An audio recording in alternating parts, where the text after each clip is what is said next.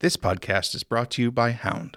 Hound comments on style violations and GitHub pull requests, allowing you and your team to better review and maintain a clean code base. Try it now at houndci.com. Giant robots smashing into other giant robots. This is the Giant Robots Smashing into Other Giant Robots podcast. I'm your host, Chad Pytel, and with me today is Andrew Carroll, a CPA and consultant who is an independent CFO for freelancers, small businesses, and solopreneurs. Andrew, thanks for joining me today. Glad to be here. So we've recently had a bunch of tax changes in the U.S., and I'm hoping you can tell us a little bit about that. We did? I hadn't heard about that. Oh, no, this is... Just kidding. Yeah, just surprise. Kidding. It's the only thing I've done for the last week and a half, so yeah. So with the new regulations and the changes, what are the biggest things from a small business or independent freelancer, or as you call it, solopreneur? Yeah, and any of those things. I sometimes use solopreneur. It depends on what you mean. I call everybody a freelancer. I know Brett, my partner in crime on Orthogonal, gets really mad at me when I call everyone a freelancer because he doesn't consider himself a freelancer. But I consider anyone who, what I call owns your own job, basically means you have your own company and you do contract work and freelance work. And even if you're running your own company and you have employees and things like that, or you're just doing your own thing, I call them all freelancers, right, wrong, or indifferent. But yeah, so a couple of things. The biggest switch is going to be, most people in this space are not C Corps. So the big rule around C Corp, the big tax break for C Corps won't make a huge difference for a lot of these folks. The big switch to know whether it's going to be important or not, there's a couple of major triggers. The first one's going to be tax deductions. So what they call the SALT, right? The state and local tax deduction. So property taxes or state taxes. So is that something that's going to affect you? If you're in California, New York, New Jersey, it probably will.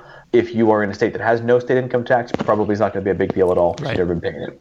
Just so people are clear, previously all state and local tax was tax deductible, right? And the major portion of that was the state income tax. Right. So in a state like California, where you've got a 8, 9, 10% state income tax, that's a pretty major deduction that gets wiped out. New York has similar rates. New Jersey has similar rates. Even a lot of other states that are in the middle ground. So I'm thinking Colorado, I think Kansas, Missouri, a lot of the southern states, they're all somewhere in the 3 to 6% range. Usually not as big a deal. The other big thing is that they lump that SALT deduction in with property taxes on a house as well, which again, in the middle of the country is not usually a big deal because you don't usually have $10,000 of property taxes. Right. Out here in California, or particularly in New Jersey, it's extremely common to have property tax bills over $10,000. Yeah. So that's the changes. It went from there being that was just not taxable, it was a deduction, to there's now a $10,000 limit for state and local taxes plus your mortgage interest. Correct. And in my last reading of it, this is one of those other things that we need to figure out, is that I believe that it's a per person. So if you're married, you might get to double that. And it's funny because the tax bill, the way it's written, has kind of this middle ground of people where if you're making under 150, you're probably just going to save money. Even losing the SALT deduction and things like that, you're probably just going to save money. If you're making over $1 million, you're probably just going to save money. Because what happened before was if you're making over $1 million and paying a ton of tax on property, typically those folks had a home and a second home, or they had big houses where they had lots of property tax. They were paying alt-min, so they were in effect losing that property tax deduction anyways. So getting rid of the SALT deduction, all it means is they're just going to pay more income tax and pay less alt-min tax, but their net tax bill doesn't really change that much. Right. They're just going to have their tax brackets come down, just like everyone else's tax brackets. And there's this middle income range of somewhere around, and I've not run enough scenario analysis to know exactly where it is, and it's heavily dependent upon scenario, but somewhere between 200 and say 800 or $1 million of income. That's going to be this random group where, depending upon your unique situation, you could owe more money or save money. Where I'm at less than 150 or so, I'm pretty comfortable saying you're likely to save money. At over $1 million, you're likely to save money. In that middle ground, it could be anything depending on what's going on. Yeah, so it's dependent on where you live, how expensive your house is, what else? The structure of your businesses, whether you're a pass-through. And the dual income. So the major thing for people in your group, I'm going to kind of dance around it a little bit because that's going to be the pass-through deduction is obviously the major issue for people in this space. Yeah. Let me knock a few little things off around it, and then we can focus on that, which would be the major So piece. just so we're clear, when we say pass-through, we mean LLC or S-Corp. Right? Or Schedule C. Schedule C is also applied. Okay, and Schedule C, which is probably the majority of Yeah. the audience, freelancers, individual, or Thoughtbot was an S Corp until last year, actually, and then we dropped our S election and switched to C Corp. But is it the majority of corporations in the U.S. are pass-through, or is it? If it's not the majority, it's a significant. Yeah. There's far more pass-through entities. So it depends on how you measure it, right? Because everybody traded on the stock exchange is a C Corp, right? That's a little bit of a lie. There's some matched little bit of partnerships and some funky stuff up there. But generally speaking, all the major corporations you know of are all C corporations. They hire the huge swaths of people, they have tons and tons of revenue, they have a huge market cap. But if you're looking at it from a pure quantity standpoint, like a count standpoint, there are far more pass-throughs, right? Because for every C Corp, there's some person who's got an LLC that owns that building, an LLC that owns that building. Right. So it's very, very common, especially for some of my wealthier clients, to have, I've got clients that have half a dozen LLCs, right, just for various holding companies and things like that. They've got one pass-through for all this different stuff. It's typically very common to just have one C corporation and then an army of pass-throughs around it. Okay. So, and then small businesses, as a general rule, yes, are very, very commonly pass-throughs. Almost all of them are pass-throughs. I think my roster's got 140 clients of it. It skews very heavily to freelancers. 90 or 100 of my 140 clients are all sole owner or couple owner freelance groups.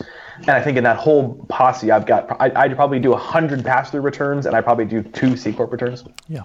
Maybe 3. So that's in this space, that's a pretty common sampling. In this space, in the freelance space and tech space, pass-throughs are the name of the game. Nearly everybody is either, and there's lots of flavors of it, and they're all a little bit different, but for the path through deduction purposes, it doesn't matter. Whether you're a Schedule C, whether you're a single member LLC filing as a Schedule C, whether you're an S Corp, or any of those things, the deduction is going to work the same for all those guys.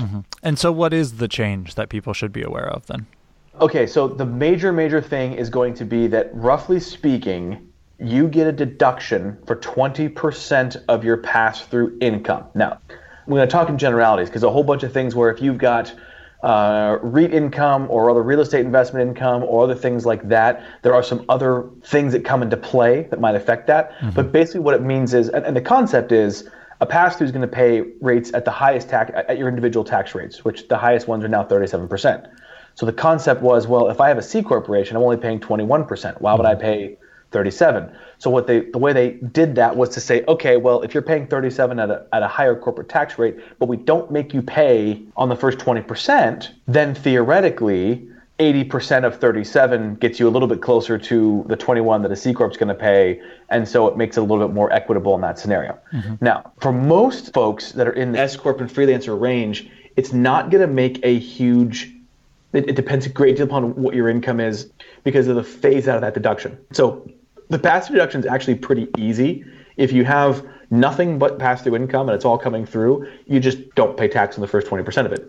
It's a pretty straightforward thing. Right. The game comes in when there's a phase out for it and what gets included in that income. The deduction is 20% of the pass-through income, or there's an alternative calculation, by the way. So the tax bill is it differentiates a lot between the service and pass-through businesses and what I'm going to refer to as capital-intensive businesses. So most of your folks are probably freelance, like I said, knowledge workers. So they don't have a lot of W-2 employees. They don't have a lot of capital deployed in the business. They don't have a lot of machinery, equipment, stuff like that. Remember that this whole tax bill was built around the concept of America needs to make things, and that people making things is how we start the economy more. Now, there's a whole other episode just about whether or not that is a true statement. Right. But a lot of the things the type will peel it off. So there's you talk about the 179 deduction and expensing for real estate improvements and things like that. A lot of that stuff got really increased as well. But again, for your folks, probably not super relevant.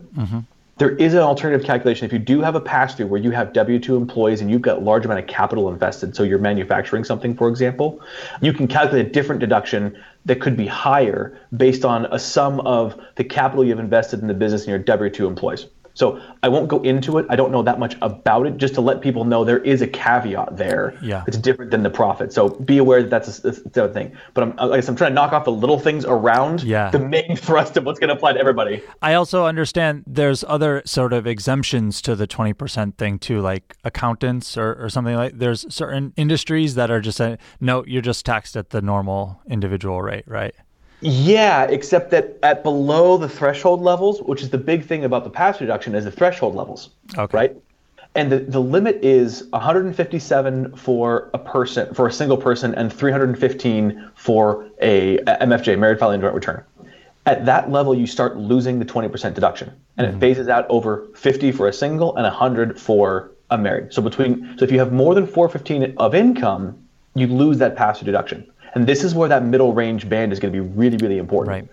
And here's the major caveat. That the threshold limitation is based on your taxable income, not the pass-through income. Mm-hmm. So if you make $200,000 in your pass-through and your spouse has a $200,000 W-2, you're going to lose your pass-through deduction. Right. And that's why that caveat of whereas someone that made $300 just on a pass-through is still going to get a full deduction.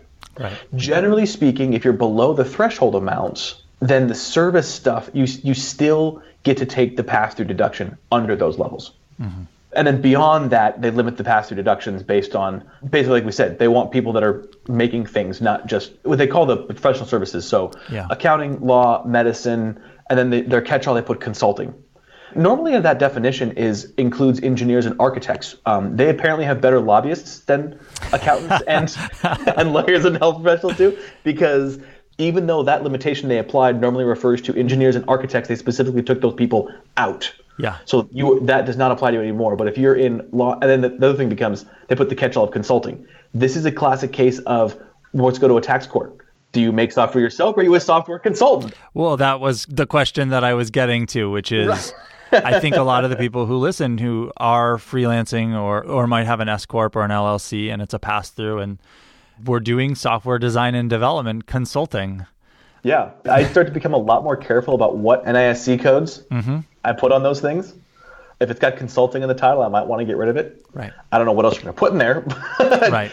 Yeah. And that's going to be a perfect example of like, what does that word mean? What does consulting mean? There is not really a good definition of that. So what's going to happen right now is a whole bunch of people, your audience, clients, all of them, are going to go back and say, yeah, no, you know what, New Plan, I'm not a consultant. Right? And then the IRS is going to be like, no, except you are. And you're going to go, no, I'm not. And then we're going to go to tax court and we're going to start building case law around how do you go define it, because it's simple enough. If you're a consultant, it doesn't apply. It seems very straightforward until someone says, okay, what's the definition of a consultant? Mm-hmm. Is a designer a consultant? I don't know. I'm not consulting, I'm designing. Right? Or go back to the software guys. Well, I'm not a software consultant. I'm a software engineer. Engineers specifically excluded from that alert. Right. So I'm just a software engineer. I'm not a software consultant. Right. And then we have to, and that's a perfect example of like, we're going to say you're a software engineer, not a consultant. And the IRS is going to be like, no. But what they meant was you. Like, well, that's not what they said. So go take us to court and we'll sort it out. And going to tax court is actually relatively, I mean, it's a very uncommon thing, but it's also not as big a deal. It's how most of the actual tax law practically gets written. Also, what will happen is if these things start to queue up, the IRS will issue documentation, right? They'll preemptively say, this is what we mean by this as an attempt to... Here's the trick. Okay. They do it in a couple different ways, right? So you've got regulations.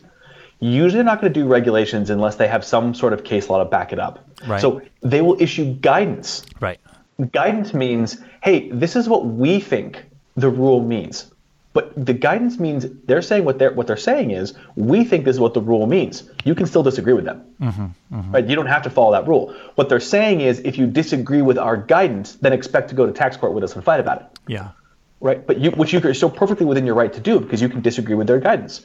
And people have disagreed with the IRS guidance before, and they have won because the courts didn't support what, they made a case that said this is wrong, this is a wrong interpretation, and the courts agreed and supported that. So it really becomes a risk-benefit scenario of if you want to go against IRS guidance, be prepared to defend that position. If you want to make sure that you never have an issue with the IRS, then follow their guidance.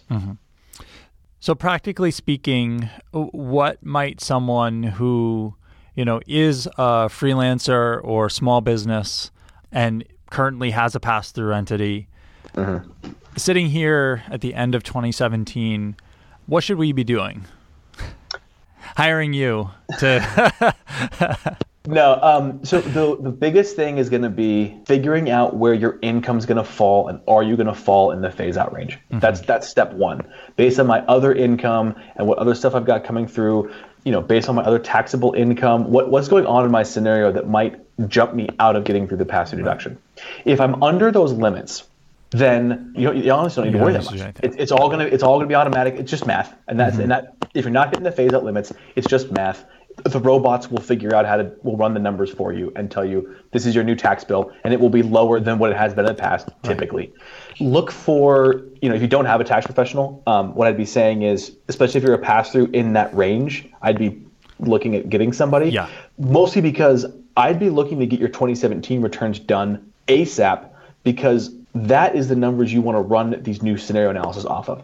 You want to run a 17 return really quickly, get that done, so that I can then immediately run that against the new 18 laws and use my most recent numbers as my scenario analysis to know. Because the problem we're running right now is I've got a bunch of clients and we're running scenario analysis based on the new tax bill, but I'm running it based off their 2016 return. Well, these numbers are a year old now, and a lot of stuff happens in a year, so they're probably not that accurate anymore. So the more accurately you can get that information, and the more fresh that information can be, the better off you're going to be. The other thing that's going to be a big deal, and I harp on this a lot about people, freelancers are notorious for just, when it comes to things like, hey, how do I run my books and how do I run my business? And they're notorious for just like, well, I just do whatever. Yep. If you want to escape the personal service rules, which is what we were talking about with the accounting, engineering, consulting, thing like that, you need to be making the case that you are not just a self-employed person who made an LLC, that you are running a business, that you are running a company, and your service for that company is just one component of that business that's being run. But you also have brand factors and product and all this kind of stuff like that. And the way you support that is you have to run it in a business-like manner. And a business-like manner means I have separate bank accounts for everything. I have books that are kept up currently. I don't commingle my business expenses and my personal expenses, which is not to say you can't put as much as you can over in the business. Write it off, right? If you want to make the case it's a business deduction, great. But real businesses don't pay for personal expenses out of the business account, and real business owners don't pay for their business expenses out of their personal accounts. You just don't mix those up. Getting those lines in place, the good news is it's easier than ever to do this stuff, right? You can plug this stuff into Xero or QuickBooks and it'll download and you just click through the damn things. Like, it's not complicated. But if you're going to be self-employed, it's even more important, because otherwise what's going to happen is they're going to go, you're a freelance consultant. It doesn't matter. You're excluded. You commingled all this stuff and all that taxable. And then what happens is you can get a double whammy effect if you lose that argument. Because not only do I get my income jumped up, but if they start disallowing deductions, it jumps my income up into the phase-out range, which means not only am I losing the deductions and paying tax on that, but then then I'm now in the phase-out, so I lose my other deduction as well. So there's a scenario where losing, $100 of deduction in the phase-out range, like I'm paying double or triple tax on that because I lost the phase-out and I lost the actual business deduction. So things are complicated. They're always complicated in a time of transition. But one of the things that jumps out at me is, or let me ask, is it ever going to get simpler? It depends on who you're asking for. For millions and millions of Americans, it just did. They got rid of a whole bunch of crap off the Schedule A and doubled the standard deduction. And true. Yep. Well, the problem is, you and I exist in a space where everyone's like us. We're all a bunch of S Corp owners or C Corp owners or things like that. We're still the minority. We're still a very small minority of people that run this way. And so for probably tens of millions of Americans, gathering up those charitable receipts and figuring out how much they spend on their cell phone they use for work, all that kind of, how many miles they drive for work they didn't get reimbursed for. Yep. And this all goes to a W-2 job. All that stuff's gone. Yeah. You don't have to do it anymore. So like I said, they did in a lot of cases simplify the tax code, just not for us. Right. I don't think, and it's a really good question I've not actually thought of, so I'm going to make up an answer, and I reserve the right to take a right turn in the middle of my answer and change my answer. But I don't think that it will ever get simpler for us for one very important reason. The way we are operating now is as a sole owner, or when I say sole owner, I'm also talking about like if you and a friend, 2 or 3 people. that are effectively doing services that up until a long time ago, you would have been a W-2 person for one large company, or you would have had a couple of contract gigs. If you only have 2, 3, 4 customers, you're doing consulting type stuff on a freelance basis, you exist in a gray area between you are not an employee and you are not a self-employed person in the traditional sense. You are treating yourself like a business. And that's an easy thing to say, but it's a very complicated thing in practice, and it's a very complicated thing in the way that business has run. Because this concept of I am a person, but I'm also a company is actually relatively new, right? It wasn't until LLCs got cheap in the 80s and stuff like that we did this stuff. S corps haven't been around that long in the whole scope of the tax code. And so treating an individual as a company is a relatively new idea. And it's a complicated idea because you're basically straddling a fence. We live and exist in a gray area that only tax accountants and tax lawyers actually understand why it's a gray area. I guarantee you most Congress people don't. It's exceedingly obvious in the way the tax bill is written and done that especially if you look at like the first versions, the first versions were completely asinine. You're like, you clearly have no idea how this stuff actually operates. Fortunately, they got some people that actually know some things to kind of help fix that stuff out in the final versions. But it's very obvious that vast swaths of the country completely underestimate the desirability and profitability of working as a freelance person, but also dramatically underestimate its linkage to the middle class. What you'll see is that this way of working, our space that we all exist in, is we're all middle class people, and that entire middle class is turning themselves into corporations, right? And the other reason becomes it's not going to become less of a gray area is because if we do change policy, economic, fiscal, tax, etc., to reverse the quote unquote decline of the middle class, then that whole thing is going to become a lot less attractive, right? Because you shift all back to the more traditional models. Or we either do policy or don't do anything, and that shift accelerates, in which case it becomes its own little world that becomes much, much more common and much more prevalent, and then it will get clarity. But I think that you're looking for a generational shift in that, right? The way we operate is a consequence of all the issues that are affecting the American economy right now: income inequality, skills gap, growing income inequality, the rise of the freelance and tech workers and things like that. We just happen to be the knowledge workers that, if we could move more jobs to where the land is cheaper in the middle of the country and or move more people in from the middle of the country out to where the high paying jobs are, our economy would be completely different, but we're stuck. We're kind of stuck where we are right now. And we are this kind of cadre of people that actually have the ability to move around and do stuff because what we're selling is knowledge only, so we can sell it from any place. That's why it's not going to get easier. And I know it's a very long, convoluted answer to it seems like a very simple question, but it's not going to get easier because it's a very complicated problem that created our situation, and therefore it's going to be a very complicated solution to fix it.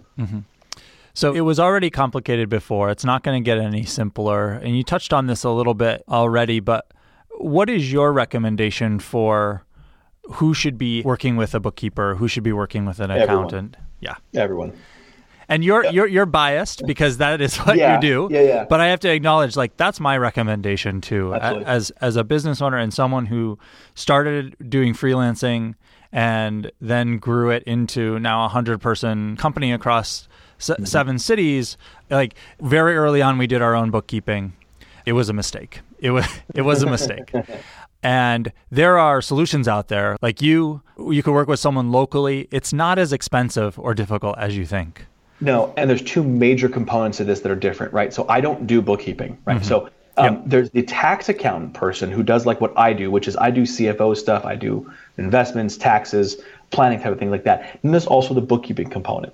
The reason I say at least working with a bookkeeper, I would almost tell you to work with a bookkeeper before you go work with a tax accountant, which is probably an odd thing to say. But what I'll tell you is good bookkeepers and good bookkeeping businesses have gotten the cost for us to do that bookkeeping down. And when we're doing it at scale, and I say we because my wife has her own bookkeeping business and I do have some other companies that we do bookkeeping with, that what we will bill on an hourly rate, if So two scenarios. Either if you're not billing out at least what we're billing out, you probably can't afford to be a freelancer. Right. So the opportunity cost is too high, which means you're going to fail in business anyways because you just aren't making enough to be able to run this as a business. And the economics are just not there. We can do this so much faster and so much cheaper than you can that it doesn't make any sense. You're typically losing money, not just because I want to make more business, because like I said, I don't do that bookkeeping stuff, but typically speaking, if you're doing it properly, you're typically losing money if you're not doing the bookkeeping on your own. Yeah. The taxes are actually easier. If you've got under $150,000 of pass-through income, you don't have anything crazy going on, go plug the thing, take the P&L, go plug it into the software that you can probably get online, and it's going to spit the thing out for you. Like, it's not that big. That's actually easier than doing the bookkeeping because it takes less time. Right? You can do that in 20, 30 minutes, whereas the bookkeeping is a very labor-intensive process. Right. Let alone, you added the caveat, doing it right. Like, there is the presumption that you're doing the bookkeeping right if you're doing it yourself. In my experience, I've talked to way too many founders who found out that they were doing it wrong. So it's just a very labor-intensive process, but it's a labor-intensive process that does very, very good at scale, which is why bookkeeping firms that do this outsourcing, we can just do it cheaper than you can. Yeah. Unless you're billing very, very little, in which case, like I said, you get the follow-on problem of then you've got a business model problem. It's not a problem of accounting, it's a problem of a business model. Okay, so that's the bookkeeping side. What about the accounting and tax professional side of things? Yeah, at that level, you really are looking for income, right? If you've got, like I said, under 100, let me caveat that. If you've got under $100,000 of income and you're paying for a professional accountant like myself, typically the people that are doing that are doing it for other reasons. So for someone like me, I do taxes, but I also do financial planning for my clients. So they're asking me everything about investments. Or B, they're paying more than they need to pay because they want the comfort.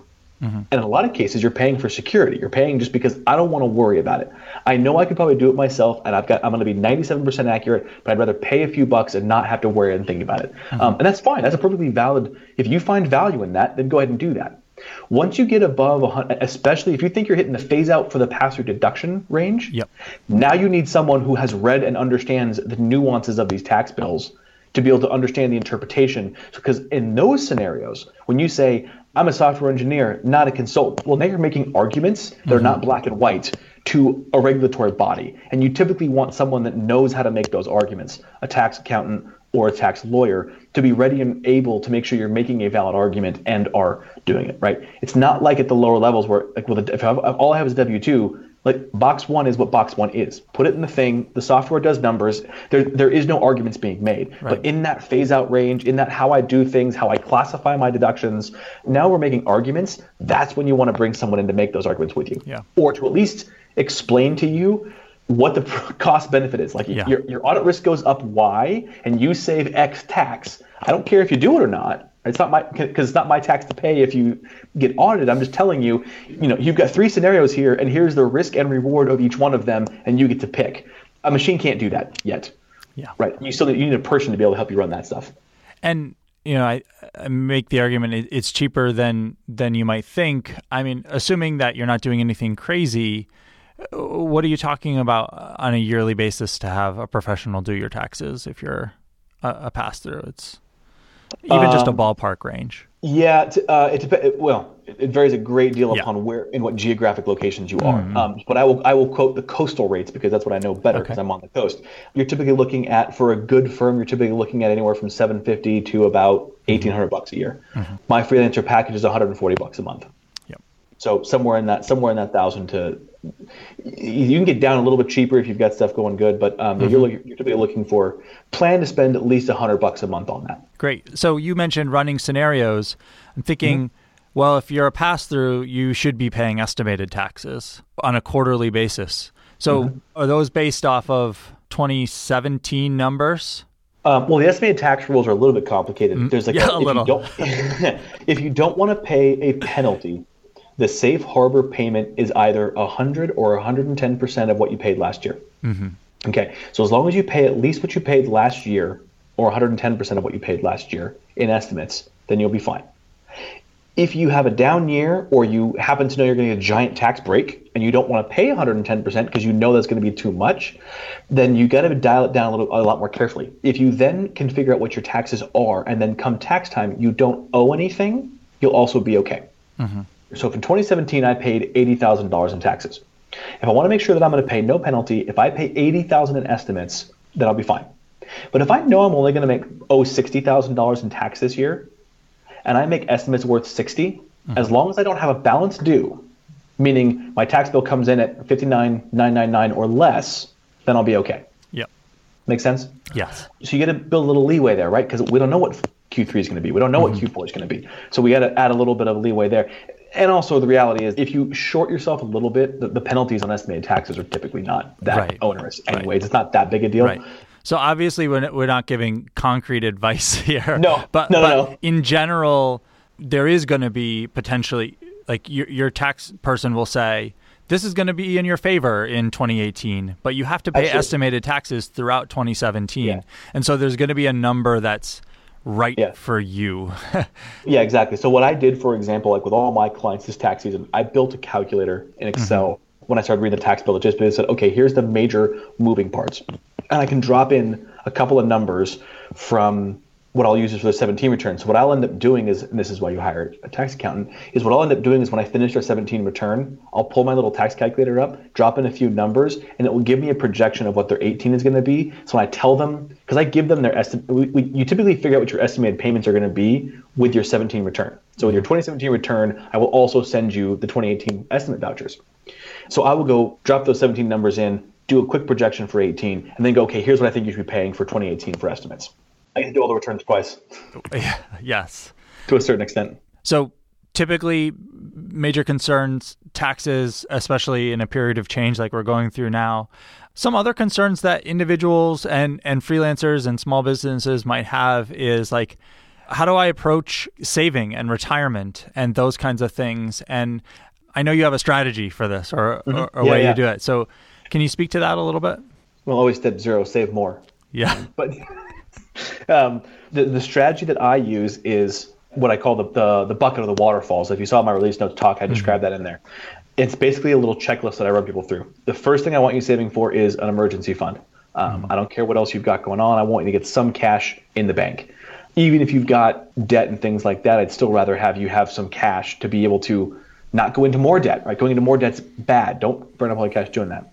Once you've got the emergency fund taken care of, then we start taking care of debt. And in that scenario, I'm talking about consumer debt, so high interest debt. Yeah. This is not a mortgage. This is not necessarily an auto loan. This is typically credit cards and student loans. We kind of run the emergency fund and the consumer debt stuff in parallel. Just so I want to keep, so if I get $100 in, I want to hit $5,000-10,000 in my savings account. And once I'm there, if I have $5,000 I want to save, I'll typically send $2,500 extra to the loan and $2,500 to the emergency account. I run those kind of 50-50 until I get most of my debt paid down and I've got a good chunk of money. Now the chunk of money varies, right? If you are 55 years old and have got 4 kids at home, that's a different emergency fund amount than if you're 24 and don't have anything to worry about.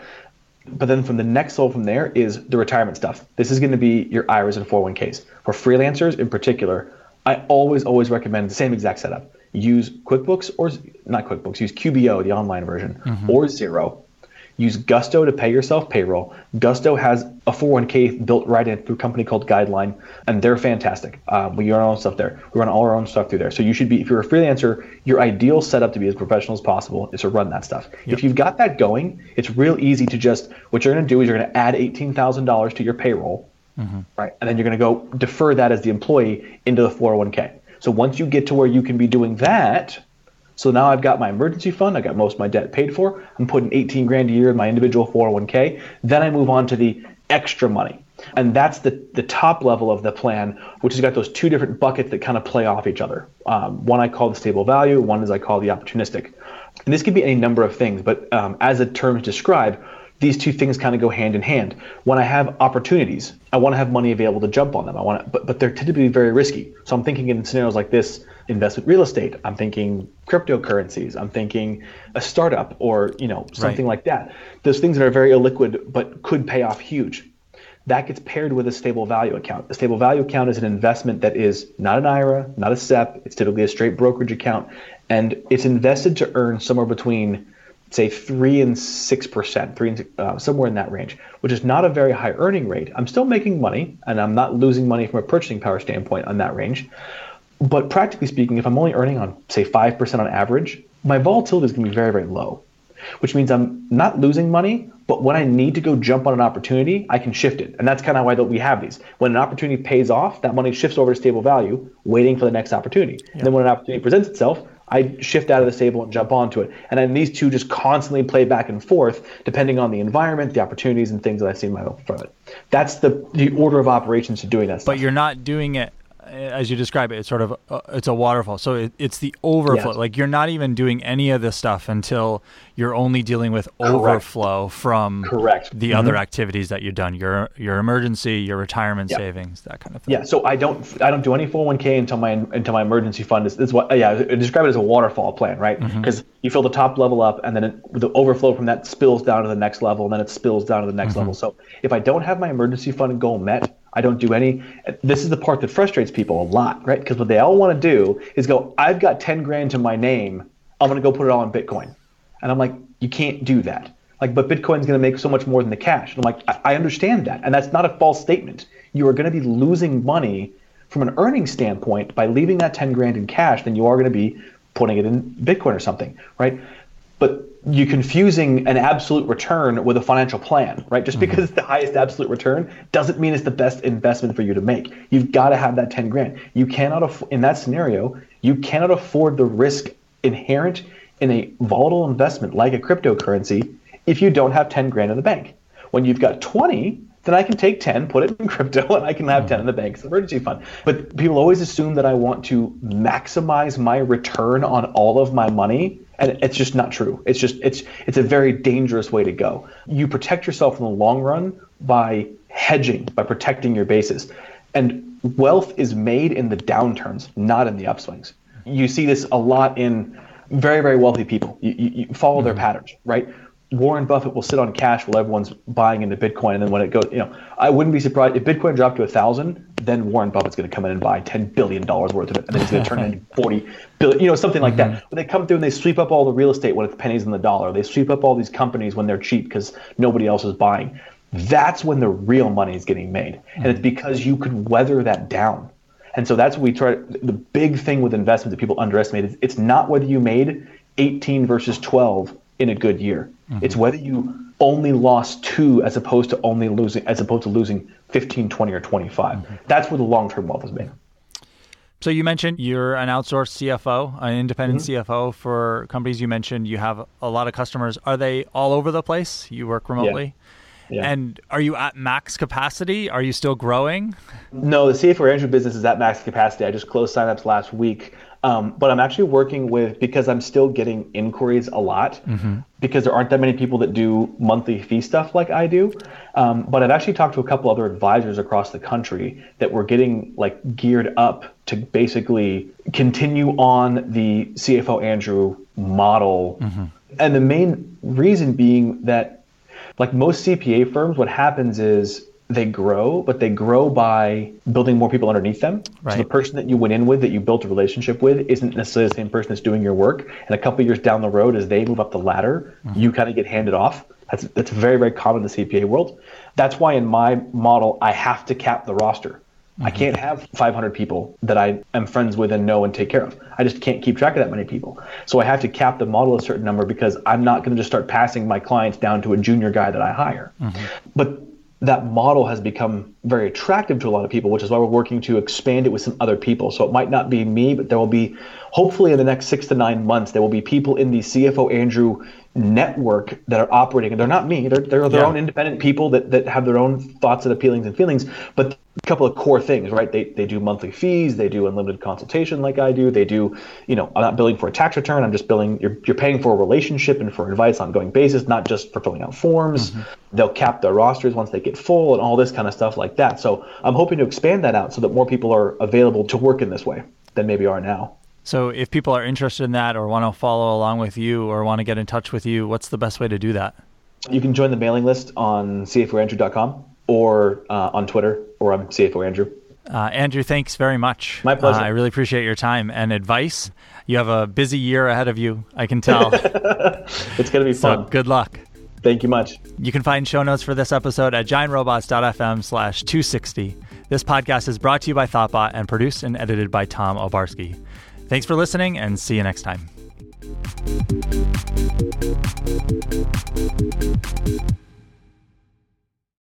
This podcast was brought to you by Thoughtbot.